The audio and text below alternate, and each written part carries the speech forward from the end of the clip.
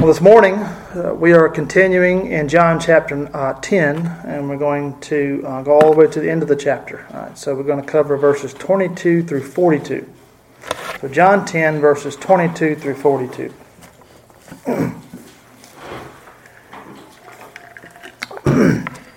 Now it was the feast of dedication in Jerusalem, and it was winter. And Jesus walked in the temple in Solomon's porch. Then the Jews surrounded him and said to him, How long do you keep us in doubt? If you are the Christ, tell us plainly. Jesus answered them, I told you, and you do not believe. The works that I do in my Father's name, they bear witness of me. But you do not believe me because you are not of my sheep, as I said to you. My sheep hear my voice, and I know them, and they follow me. And I give them eternal life, and they shall never perish. Never shall anyone snatch them out of my hand. My Father who has given them to me is greater than all, and no one is able to snatch them out of my Father's hand. I and my Father are one. Then the Jews took up stones again to stone him, and Jesus answered them, Many good works I have shown you from my Father. For which of these do you stone me? The Jews answered and said, For a good work we do not stone you, but for blasphemy, and because you, being a man, make yourself God. Jesus answered them, Is it not written in your law, I said, you are gods? If he called them gods, to whom the word of God came, and the scripture cannot be broken, do you say of him whom the Father sanctified and sent into this world, you are blaspheming, because I said, I am the Son of God? If I do not do the works of my Father, do not believe me. But if I do, though you do not believe me, believe the works, that you may know and believe that the Father is in me and I in him. Therefore they sought again to seize him, but he escaped out of their hand. And he went away again beyond the Jordan to the place where John was baptizing at the first, and there he stayed. Then many came to him and said, John performed no sign, but all the things that John spoke about this man are true. And many believed in him there. Let's pray together. Heavenly Father, we thank you so much for our time together this morning. Father, as we open your word, Father, we ask that you give us ears to hear and eyes to see, Father, what you have to teach us in your word. And we pray that your truth will change us, Father, and make us different tomorrow because we were here today. In Jesus' name we pray. Amen. So there is an apparent gap of time between the Good Shepherd discourse and here now in the Feast of the Dedication is what John tells us. Now, as you remember, during this Gospel of John, many encounters between Jesus and the Jewish authorities occurred while he was in Jerusalem for the celebration of a particular feast. But where in the Old Testament do we learn about the Feast of Dedication? It's kind of a trick question, right? Because it's not in the Old Testament. Okay, we learn about it nowhere. We don't know about this feast because this feast began during the intertestamental period, the time between the Old and the New Testament. And it was a celebration of the Israelite victory over a Syrian leader who had came in and occupied Israel and persecuted Israel. In 170 BC, the Syrian leader Epiphanes had conquered. It's a different. I can't pronounce these guys' names, but it was a Syrian invader. They came in and he conquered Jerusalem. He desecrated the Jewish temple by setting up a pagan altar where they would completely displaced the altar of God. And the Jews fought back, and they fought actually guerrilla warfare. It was known as the Maccabean Revolt.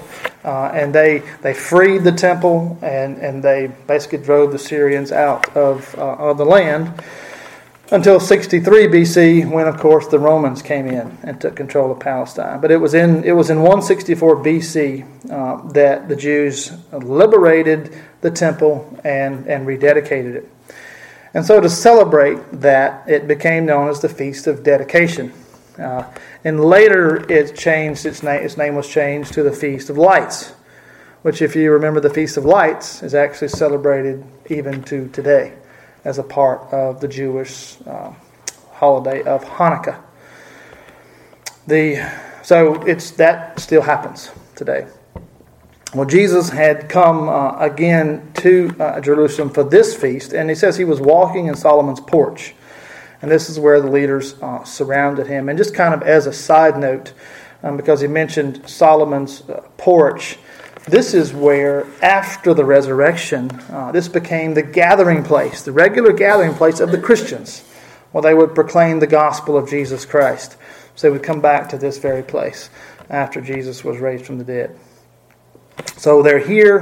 He's here. It's most likely right around the middle of December. So it's been several months. I said it was a gap of time. Most likely several months have passed since the Good Shepherd discourse. So several months. We're in probably mid-December. They celebrate the Festival of Lights again right around the same time we celebrate Christmas. So that kind of gives you the time frame, time of year. So that's the stage, that's the context. And in verse 24, we see them come to Christ. They approach him and they said, "How long do you keep us in doubt? If you are the Christ, tell us plainly." They're asking here for a straight answer. Just tell us yes or no. No more evasions, no more ambiguity. Tell us plainly, are you the Messiah? Now, was this an honest question? Probably not. Okay, this was not an honest question. The Jews were really probably at the heart of what they were trying to do. They were trying to seek more clarity and understanding regarding Jesus, not because they wanted to worship him or acknowledge him as the Messiah. They wanted to declare openly. They wanted him to declare openly that he was the Messiah in order that they could kill him. That's what they want. Okay, so this is not an honest question. This is a trap. They're trying to lay a trap for Jesus. And Jesus was not being evasive in order to escape some sort of personal consequences. We know that throughout his public ministry, he was very careful in using the term Messiah. He was very careful to use that term to describe his role. And we know that because in the Gospel of John, we discovered, we've read several instances where he has revealed himself as the Messiah privately. Okay, you can think of a couple, right? With the woman at the well. He told her directly that he was the Messiah. And of course, he's revealed it privately to his disciples. But when it came to these public times, when the public became very vocal about this, then he resisted. Well, why? Why did he resist? He had a very good reason for that, okay, for resisting this. Because the main problem with these people is they didn't really understand what it meant for him to be the Messiah. They didn't really understand it. Again, we've said this. This is more of a review for us. But the popular view is that he would be a political savior. Remember, that's what they held. So as soon as if he were to say that in the public, they would really probably have a mad rush to make him king and set him up and say he's going to drive out the Romans. But Jesus knows that the Messiah, as he is called to be, was to be like the one, not that the people had in their mind, but the one that Isaiah writes about in the latter part of his book. The one where the Messiah is called the suffering servant of Israel. Okay, now does that seem more like what Jesus is here to do? Yes, he's not here to be what the people have conjured up in their own ideas about the Messiah, this political leader. It's what Isaiah has accurately described it, the suffering servant of Israel. So the public at this time had no concept of a Messiah who would suffer and die. And Jesus knows that's why I'm here. I'm here to suffer and die. And they are not on the same page as me. And so Jesus was very guarded about using the term Messiah publicly, especially as now the time of the cross is drawing nearer and nearer. So he is very guarded about using this term publicly. So how did he handle the question? Verses 25 through 30, and Jesus answered them, "I told you, and you do not believe. The works that I do in my Father's name, they bear witness of me. But you do not believe, because you are not of my sheep, as I said to you. My sheep hear my voice, and I know them, and they follow me. And I give them eternal life, and they shall never perish. Neither shall anyone snatch them out of my hand. My Father who has given them to me is greater than all, and no one is able to snatch them out of my Father's hand. I and my Father are one. So, first here, Jesus says, He's already told you. I've already told you who I am, and you do not believe me. How? And He elaborates. How had He told them? Well, He elaborates. He says, by my works, I have shown you who I am. The miracles, the works, the amazing things that Jesus has done plainly show that He was God in the flesh. Only God could do these things. But, and Jesus, we're explaining kind of Jesus' words. The Jews didn't understand the significance of His miracles because why? Because Jesus says it. You're not of my sheep. That's why they don't understand. You are not of my sheep. It has not been granted to them by the Father to understand. Second thing to notice is that Jesus openly declared that there was unity between Himself and the Father. He says, I and the Father are one. Now, this verse here that we discovered, that we read today, has been misused in the past. It has been misused. Back in the 4th century Arius, y'all have heard of Arius, the Arian heresy. He used this verse to argue that Jesus was one with the Father, but only in a sense that they agreed on His mission. The Arian heresy said Jesus was not God. Okay, that's what he tried to purport. He just said that they thought alike. All right, Jesus and God thought alike, but Arius claimed that Jesus was not God at all. He was not divine. He basically said they only shared an agenda, an idea of what was to happen. Of course, the church refuted the Arian heresy. They had a council. They refuted that and put that to bed. But today, even, there are some people among us today who still hold to this type of view. And you probably know some of them, right? Modern day Jehovah's Witnesses, Mormons. Okay, they do not hold to the deity of Jesus. And they would interpret this kind of verse in the same way. Yeah, Jesus is not saying here that He's God. He's just saying they agree on what is to be done. Well, to get to the true meaning of Jesus' words here, again, we have to consider them in their context. Okay? Context is king. Just remember that. When you're studying Scripture, context is king.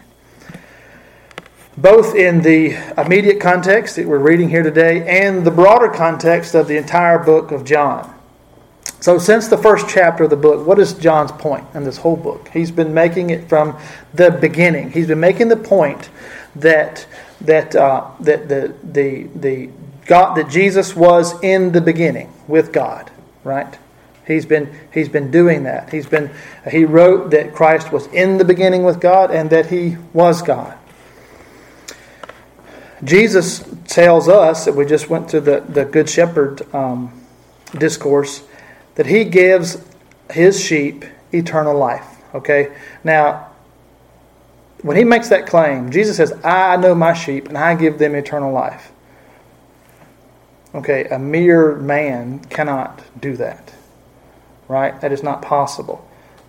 So in that, when Jesus makes that statement, that we just read, that happened in the timeline a couple of months ago, Jesus is claiming to be God by saying that. I give my sheep eternal life. Only God can do that. So there's a claim. Jesus is clearly saying, I am God. I'm God in the flesh. Also, John, of course, has been from the beginning telling people that Christ would die for His sheep. So there's a context of, okay, he will suffer and die. He is clearly God. He was in the beginning with God. All things were made through Him that were made. John says that in the introduction, and Jesus makes it very clear when He talks about His sheep, what He can do for His sheep as far as His claim to be God.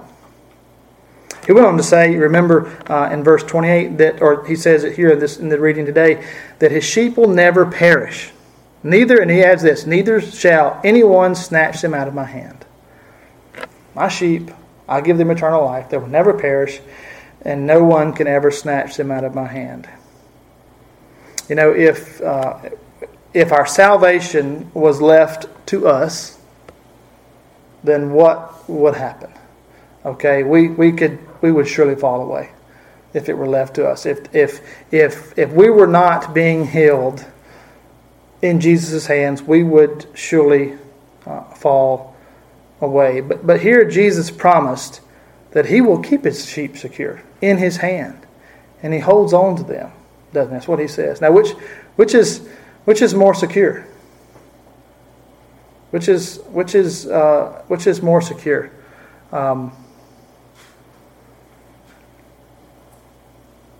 Jesus says that no one can snatch us out of His hand.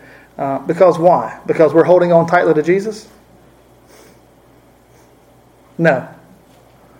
Because He's holding on tightly to us. And there's a difference, isn't there? There's a difference. The promise here, when Jesus makes His promise, again, they're challenging, hey, they think He's a mere man. We know He's God. A promise like this can only be made by God Himself when you think about this promise. So again, the challenge, you know, you're just a mere man. That's what they're dealing with. How can a man be God? That's their whole problem, right? Well, Jesus is saying, I've been showing you by my works who I am and what I'm here to do. And so this kind of promise can only be made by God. When Jesus went on to say that no one can snatch them out of my Father's hand, so Jesus said, wait a minute, they're in my hand, I hold on to them, but now He says, no one can snatch them out of my Father's hand. Well, whose hand are we in? Whose hand are the sheep in? Is it the Father or the Son? Well, the simple answer is both. Okay? That's the simple answer, right? It is both. Because Jesus went on to say what? The Father and I are one. That's what He said in verse 30. The Son and the Father are in one essence, as well as the Holy Spirit. Now, the preservation of the saints, which we know, is the work of not just the Son, or not just the Father, or not just the Holy Spirit. It's a work of the Trinity, isn't it? The preservation of the saints. It is a work of the Trinity. And in these verses that we just read, there is no stronger passage in the Old Testament or the New Testament, right, that exists. No stronger passage exists for the absolute and eternal security of every true Christian. Jesus is making it crystal clear right here. The preservation of the saints, the fact that once saved, always saved. You cannot lose your salvation. That's what the preservation of the saints means, right? And that's what and Jesus is, there's no place in Scripture that makes the argument more clear here than right here, than what Jesus says. It is crystal clear what Jesus is saying. Now, back to the example about the Father's hand, right, and the Son's hand. Dr. Sproul gave. I think it's in the next. He gave an example. He said, "Okay, just imagine for a moment that a father and his son are walking along a dangerous cliff. And what if the father said, 'All right, son, be sure to hold on to my hand very closely, so you'll be safe.'" Right? That's okay. Sounds good, right? But what if the father was actually grabbing a hold of the son's hand to hold on? Which one's better? Right? Which one's more secure? Okay, we know which one's more secure. It's the father. If you, earthly fathers and mothers, for that matter, are you just going to go in a dangerous situation and just depend on your child? Just hold on tight to me, son. Hold on tight to me. What are you going to do? You're going to grab a hold tight of them, aren't you? That's what you're going to do. And that's what our Heavenly Father has done for us. He is grabbing hold of us. Now, that is a wonderful reminder, isn't it? Because we know these things, but we need to be reminded of these things, right? Because we say we believe this, but sometimes we don't act like it. We think that, we lose track of who is actually in control and who's holding on to us. And we sometimes forget that our Heavenly Father is there. He's holding on tight to us. He's not going to let us go. And there is peace in that, isn't it? No matter what is going on in this world, the troubling times, no matter if it's a believer that you know who's going through some struggles, you might be tempted to say, well, this is going nowhere. But wait a minute. If they're a believer, who's holding on to them? Not you, right? You may be trying to hold on to them, but your Heavenly Father is the one who is holding on to them. And there's peace. There is peace for the believer in that.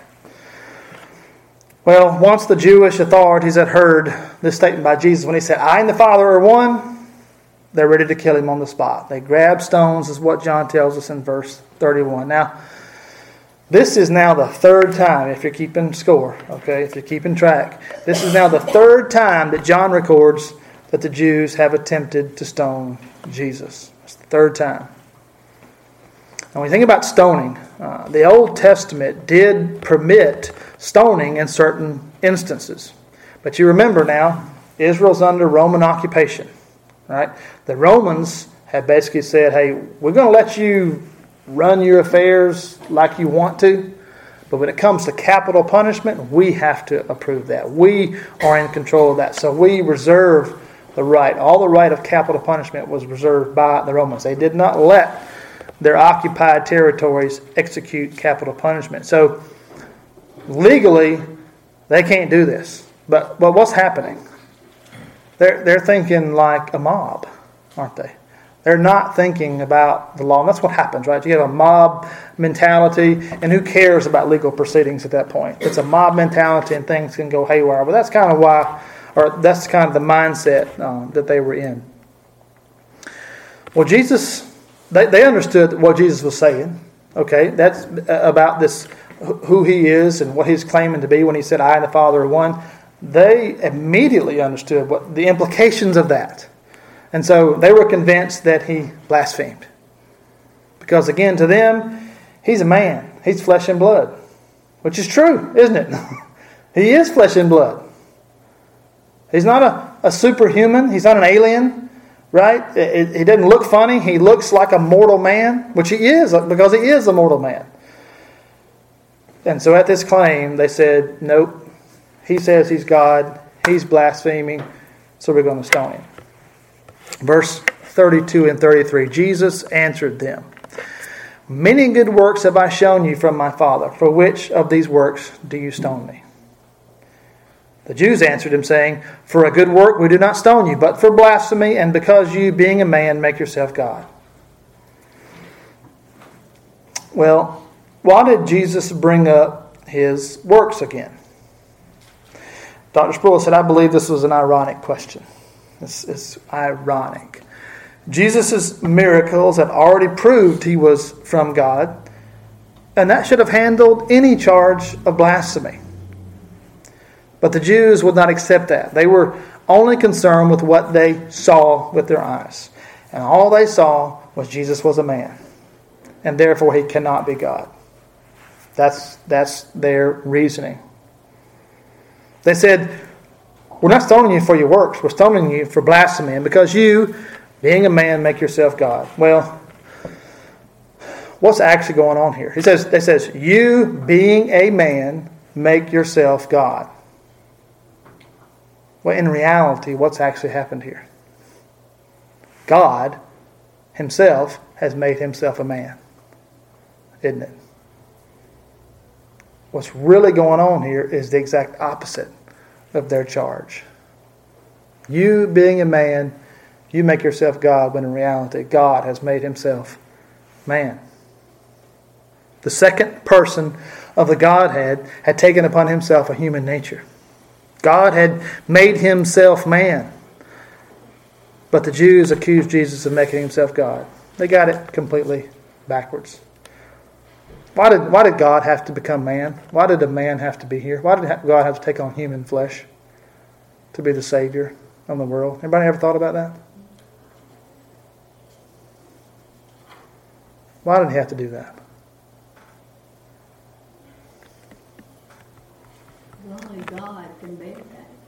Only God can bear that. But Adam was a man, so he had to be a man to do it.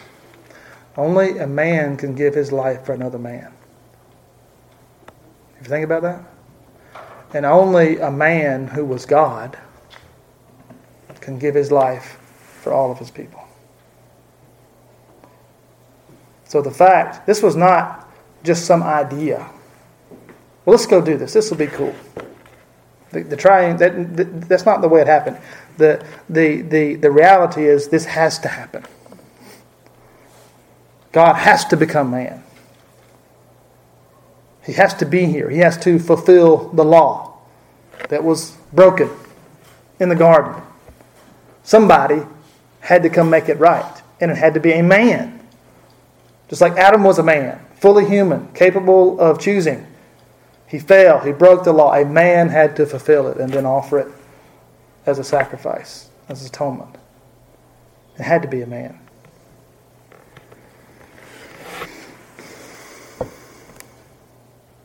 The Jews do not see that. They do not see it. They said, we're stoning you for blasphemy, and that's the only way we see it. Well, Jesus' reply here is, we'll admit, difficult to understand. Okay, his reply, verse 34 through 36. Jesus answered them and said, is it not written in your law, I said you are gods?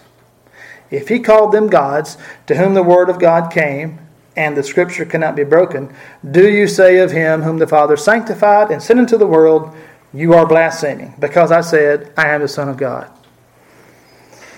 Now, again, when you read that the first time, you're like, what in the world is he talking about? Well, it is most likely, I think the commentators I read all agree, that Jesus was reminding them of an Old Testament verse. We find it in Psalms, where human beings are called gods. Okay, the verse he has cited is in Psalm 82, it's at verse 6. And verse 6 says, I said you are gods. This is Jesus, God speaking. I said you are gods. Or this is the psalmist writing these words. You are gods, and all of you are children of the Most High. Now, the word gods, okay, is Hebrew, Elohim, mighty ones.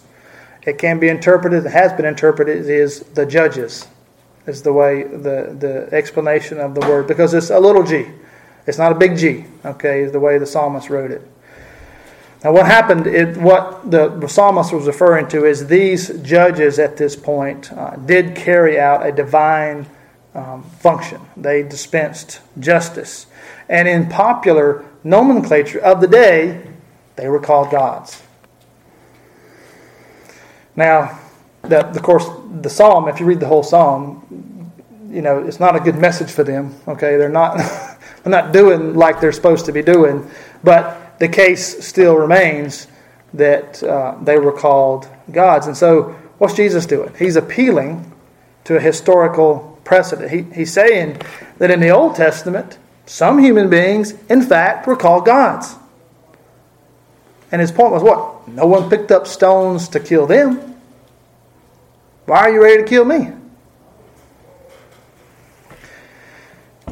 Now, another thing to be careful here, that by citing this verse, Jesus is not implying that he's a mere mortal man. Now, he's not saying, I'm exactly as they were. That's not what he's saying, right? That's not at all what he's saying. This is not how this argument is going. Jesus is using argument. Now, remember, when you hear argument, you automatically think a negative connotation, right? I'm arguing with somebody.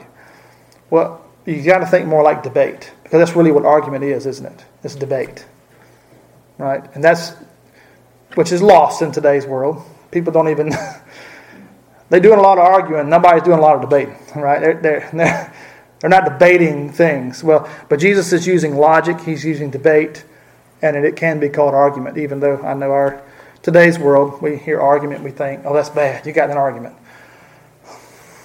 Not the same thing, right? What Jesus is doing here. But what he's doing, he's using the lesser to the greater argument. So what he's saying, if the lesser is okay, in this sense, you called a mere mortal man a God, then how much greater is this current situation that I'm in? I am truly the Son of God. We've made that point clear. If the lesser is okay, then the greater must be okay. And that's just a form of logic. It's the way to debate things, right? So he's saying the Old Testament, it was okay for mortals to be called gods, how much more then than the one who is God incarnate, in the flesh? Why it is not much more okay for him to be called God? And so that's his argument. I know that's a difficult couple of verses to understand here. Anybody got any questions about that? Okay, it's okay to, y'all remember, just raise your hand if you got something you want to say. It's okay. You won't stop me. If I can't answer them, I've got some other resources to call upon in our classroom today. So that's the explanation behind what Jesus is saying. Now, when you think about, again, back to these, the mind of the Jew, okay, where they're coming from. In our day, the modern day, the resurrection is a great stumbling block for the pagan. Okay, they deny the resurrection; it can't even happen. But in this day, the incarnation was the great stumbling block. How in the world could God take upon himself a human nature? That was not at all in their minds. There was no concept of that. So the idea that God would come in the flesh, take on a human nature, would condescend to us, was a complete scandal to the first century mind. There's no way this could happen. So this is their big hang-up. Okay, this is their hang-up. I'm looking at a mere man. He says he's God. There is absolutely no way that can be possible. And why couldn't they see this? Jesus has already answered the question, right? Why they couldn't see this. What did he say? You're not of my sheep. That's why you cannot hear me.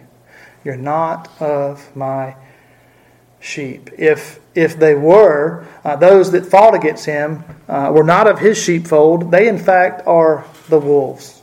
They're the wolves that are seeking to kill and destroy the true sheep. They are not of Jesus' sheepfold. That's the reason they don't understand. Now, before we get past this little section, we don't need to, and Dr. Sproul spent some time here, he said, we don't need to pass over this parenthetical statement by Jesus. Notice what Jesus said in verse 35. He says, in parentheses, the Scriptures cannot be broken. That's the words from the Son of God about what you have in your hand. The Scriptures cannot be broken. Dr. Sproul said, people ask me all the time why I have such a high view of Scripture. Well, it's an easy answer. Jesus had a very high view of Scripture, doesn't he? He has a very high view of Scripture. It is much. Some people will say today that it's a source of historical information. You know, it's a great historical book, but Jesus, of his own words, says it cannot be broken. It cannot be broken, and that is a testimony to the Word of God and to what the Word of God says. Dr. Sproul went on to say, he said, I've heard many people say that the Billy Graham style of evangelism is over. He says, this is what people are saying to Dr. Sproul. He says, I've heard people say that we can no longer stand up and say, well, the Bible says blank. He says, we can't do that anymore. Those days are gone. We're too sophisticated for that because we believe in our own awareness and our own increase of knowledge. And we've moved past the Bible. And that understanding has done what as a consequence? It is trying to destroy the authority of Scripture. But Jesus disagreed, didn't he? Jesus disagreed. He said Scripture cannot be broken. It carries weight. The Bible says, fill in the blank. That has authority, doesn't it? Now the world doesn't want to hear that. But Jesus, what was he telling the Jews? It cannot be broken. So the Billy Graham style is not over, okay? Because the Bible says so, it's still a good answer. Okay, because the Bible says so. That's a good answer. Now, I know there's more to it, right? But hey, that's still a very good answer. Don't let anybody tell you it's not. Jesus goes on to say in verses 37 to 38, he says, if I do not do the works of my Father, do not believe me. But if I do, though you do not believe me, believe the works, that you may know and believe that the Father is in me and I in him. So Jesus is challenging the Jewish leaders to consider consider his words in light of his works. Consider what I'm saying, but put it together with what I have done. The miracles are a clear validation of his ministry. You've heard we've heard other people say, right? No one can open the eyes of a blind. You've heard the common people say that. They see it. This is the work of God. But you have the religious authorities who absolutely refuse to believe that. They needed to see, what they should have done is watched and observed the wonderful miracles that he was performing, and they should have agreed. This man, God's with this man. He is God. That's the only way this is even possible. The implication of what Jesus is saying here is that they were so ignorant of God.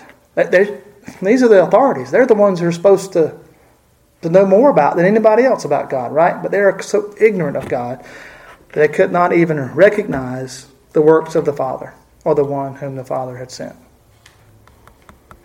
And it was at this point there was yet another attempt to seize him and kill him.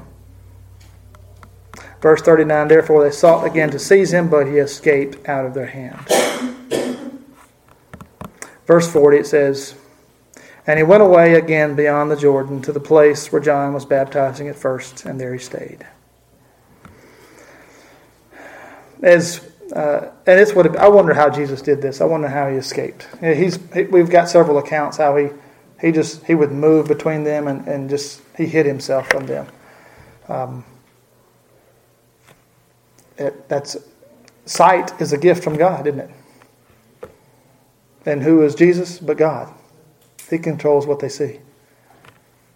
And so just an amazing display of his deity.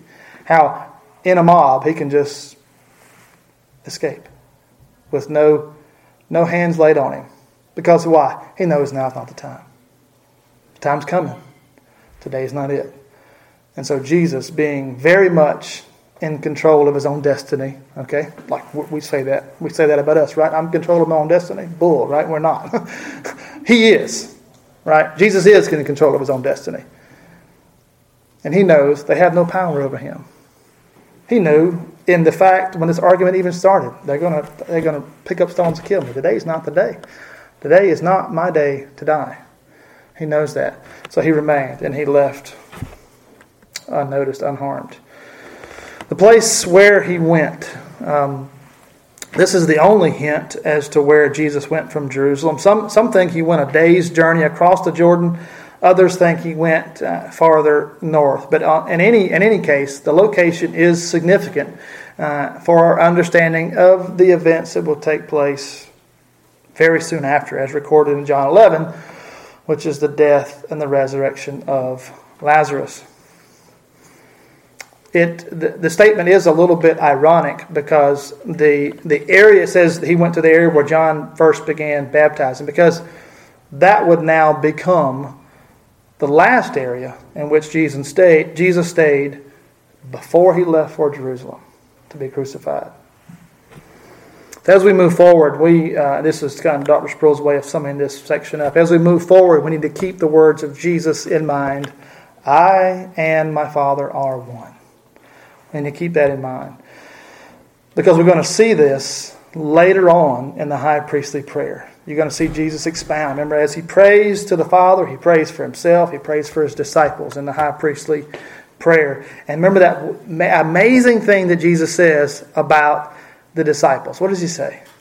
He says, Father, I pray that they will be one, even as we are one. The Messiah, the Savior, the second person that God has, prayed that for you and for me. He's prayed, Lord, I pray they'll be one, as I and the Father are one. Now, what does that mean? Some people will say that is one in organizational unity and doctrinal unity and so forth. But Jesus spoke in the same manner in the high priestly prayer as he spoke here. One thing we know is that when you think of that statement. Father, I pray that they will be one as you and I are one. We may, as people, okay, as churches, agree or disagree on certain doctrinal issues. Okay, that's very true. But the good news is that if you have a brother or sister from another denomination and has maybe some significant doctrinal issues, if they believe in salvation through Christ alone, by faith alone, they're a brother or sister in Christ. They are one for whom Christ has died.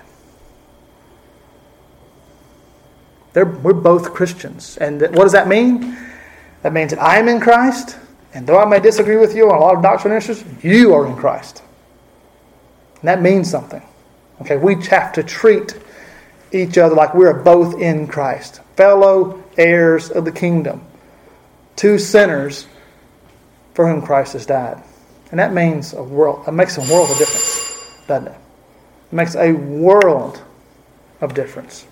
Christ is in me, and He is in you. And that is a wonderful thing to end on today. The bell has rung. Let me pray. Father in heaven, thank you for our time together.